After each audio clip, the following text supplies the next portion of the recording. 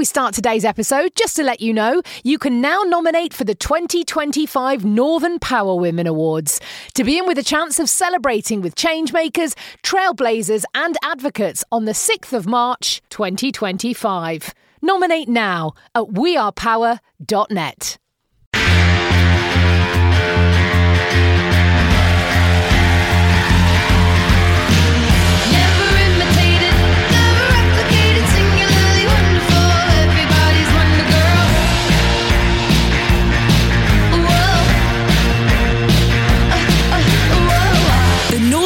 Women podcast for your career and your life, no matter what business you're in. Hello and welcome to the Northern Power Women podcast and the final episode of this The Rise Up season.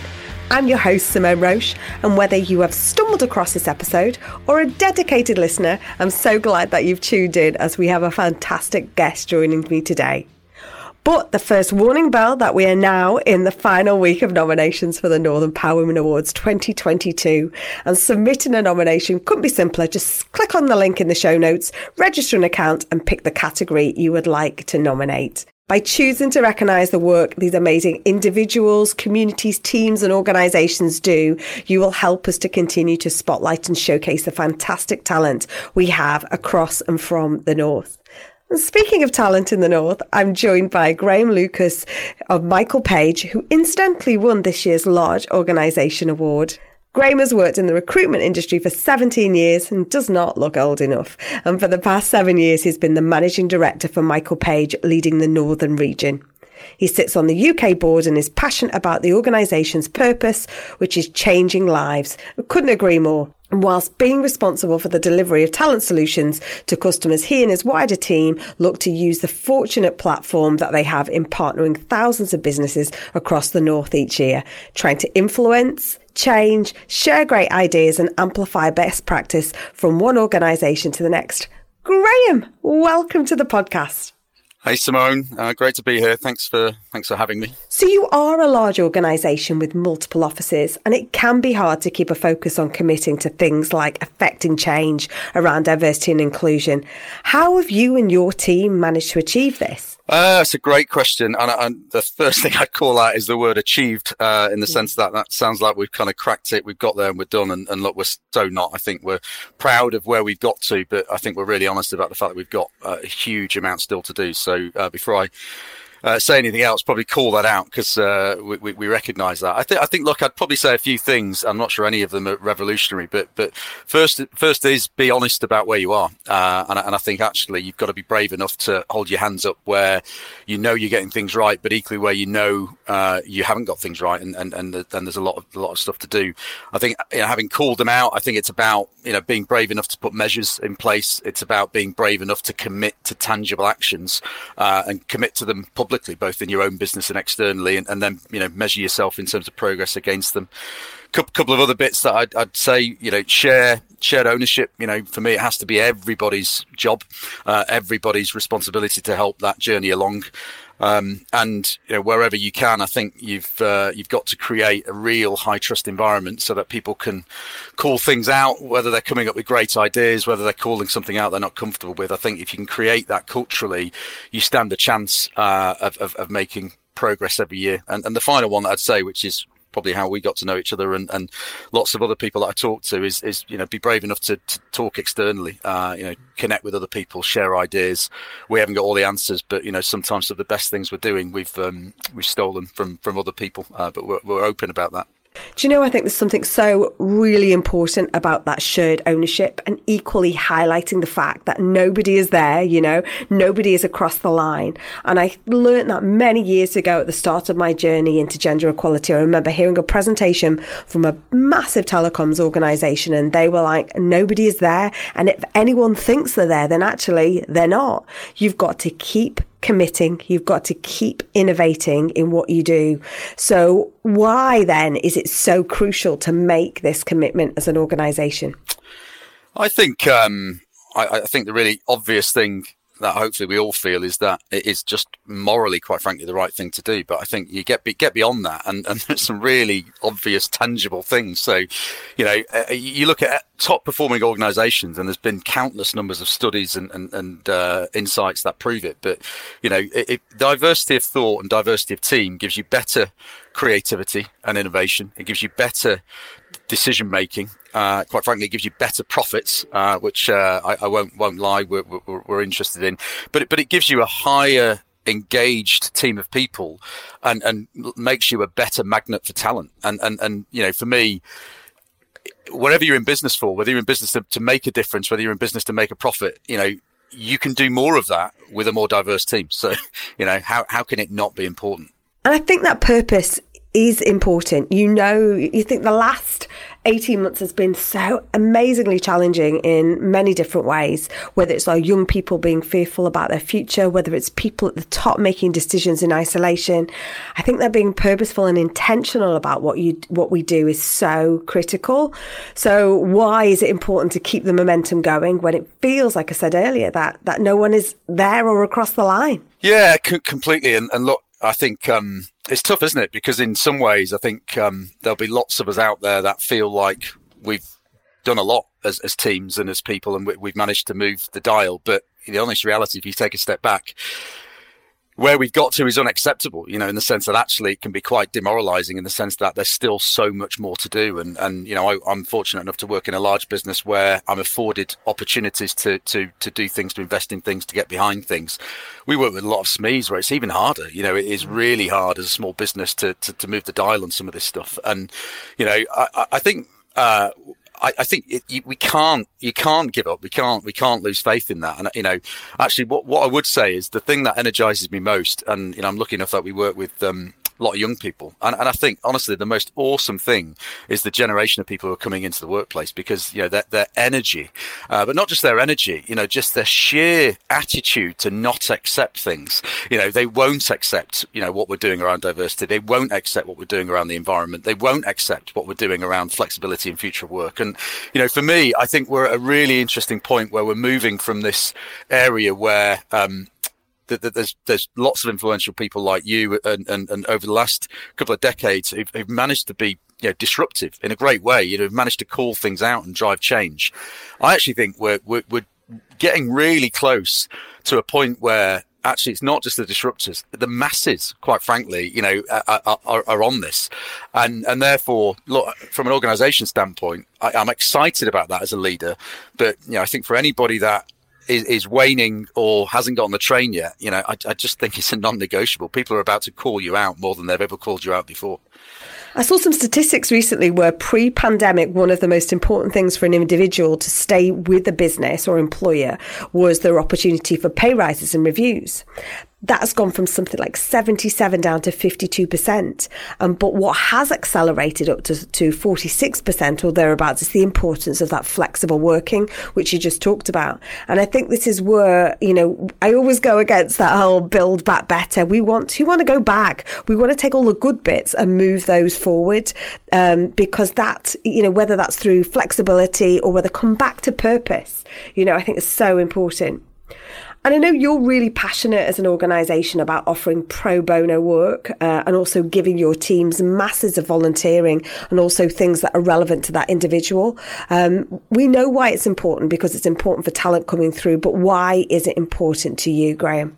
I think it's important to us as a business on the basis that I think any organisation that's going to sustain themselves has to be an active part of the community they work in, and therefore we feel as an organisation a real sense of responsibility to give something back. And look, it's important to me personally on the basis that I feel fairly privileged, literally, in the sense that I've got very lucky to have a good job, very lucky to work with a great team, and I think it'd be criminal to not use that. I think what we try and do wherever we can, we do other stuff, but we try and use the skills we've got. And look, we've got 1,000 people in the UK who are experts in career management. They're experts in how to ace an interview. They're experts in how to write a CV. And whether it's the work we do through schools, the work we do with homeless charities, the work we do with disability charities, actually what we try and do is stay in our wheelhouse, where if we can influence the employability of some of those individuals and help support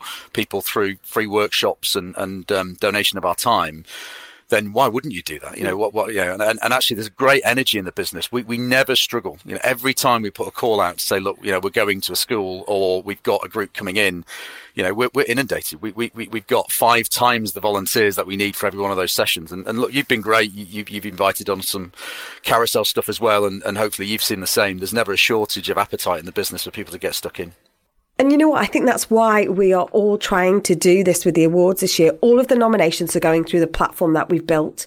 And what we want to do is highlight those people who are nominating, because whether you're nominating, whether you're volunteering, doing the carousels, those carousels you talked about, that spot 8,400 conversations in the last 10 months. I hear what you're saying. Every time we put shout outs for that, we get way more mentors. And I flash back to the mentoring program that we ran. Do you remember? It was a great partnership between Michael Page and Northern Power Women, cross sector, 10-month period. And what we still get anecdotally are those relationships still alive. And not only are the mentees benefiting from these relationships and having a mentor, it's that those now are passing it on and they're now mentoring others. And I think that's why one bit of volunteering can spiral into so much good stuff, can't it, Graham? We had that motto, didn't we? Which was it had to be pay it forward. That was the deal. Which was, look, we'll try and put this on for you. But actually, the only thing we ask of people, other than bringing your whole self into it and giving it a go, was be prepared to pay it forward. And I think that was the great thing about that program. Actually, we'll never quite know, but hopefully, it wasn't just the 40 people who had the benefit of going through it. Hopefully, we're into hundreds of people who have some way benefited from that ripple. I think right way back at the start of my Northern Power journey, it was always that intention at the back of my mind. How do you create that cascading approach to mentorship so that it becomes organic, natural, authentic? And that's what we want to capture on the platform, to measure that and to start shouting out about it. We know how generous our community is, and we want to create even more of these opportunities. So we look forward to doing more of these with you. So let's just go back to your win this year. What did it mean to you when the trophy literally arrived at your doorstep? It meant stacks. Look, we had such a great night, and actually, managed to pull off a night probably at a time where all of us needed it societally more than we ever probably imagined we did when we put ourselves forward for that category. So I think the first thing I would say is, look, massive shout out to Sherry Hughes, who deserves probably most of the accolade around the work she does as our UK D&I director. She's exceptional and quite frankly has challenged us to get into a far better place over recent years. So a big pat on the back for her, but equally big pat on the back in the sense that actually it's a huge team effort, and there literally are hundreds of people who have contributed to the fact that we managed to get some recognition. But it's awesome. Why is it awesome? It's great because I think coming back to what we said earlier on, it's a long journey, and actually I think everybody sometimes needs to be able to celebrate the little milestones and wins and recognition, not for the fact that we've cracked it, not for the fact that we've arrived, but for the fact that we're in a far better place than we were 3 years ago, and 3 years before that, and 3 years before that, and therefore I think it means a lot to the team to get that recognition. That actually, whilst it's baby steps every week, those baby steps add up, and you can get some recognition. The other thing that I would say is the final thing is look, it's also been great to facilitate more conversations with other businesses, and actually we kind of connected with tons of people on the night of the awards through the judging process, post, and therefore look, if the other thing that comes out of that is we've had another 50 conversations about stuff that's not right in the world and stuff that other people have got right and we can steal and they can steal from us. We love that. So look, it's been fantastic, and we're massively appreciative of it. No, that's great. And I think anyone who is considering putting a nomination in, I think it is about celebrating those milestones, and those small wins is massively important for us. So please do get nominating. Not long to go now as we close on the 11th of October. Look, Simone, I completely back that up, and less clearly I mean it as an organisation, but for me, talking to the people who managed to get shortlisted and the people who managed to win an award, I think it's just been an unbelievable experience for them. Whether it's around the recognition that they deserve, whether it's around connecting them with more people, whether it's around just celebrating the progress they're making. I think anybody who's out there who quite frankly, thinks about nominating somebody, do it, because it will make a massive difference to them. You know, it really does. And I think for those people that get nominated, it's that uplift, isn't it? It's that motivation. You know, we haven't had the nominations out for 2 years because we've had this crazy pandemic journey. So now more than ever, look around you. Who do you want to celebrate? Who do you want to recognise? It's really, really important. So finally, the Northern Factor, Graham. What makes the North so special?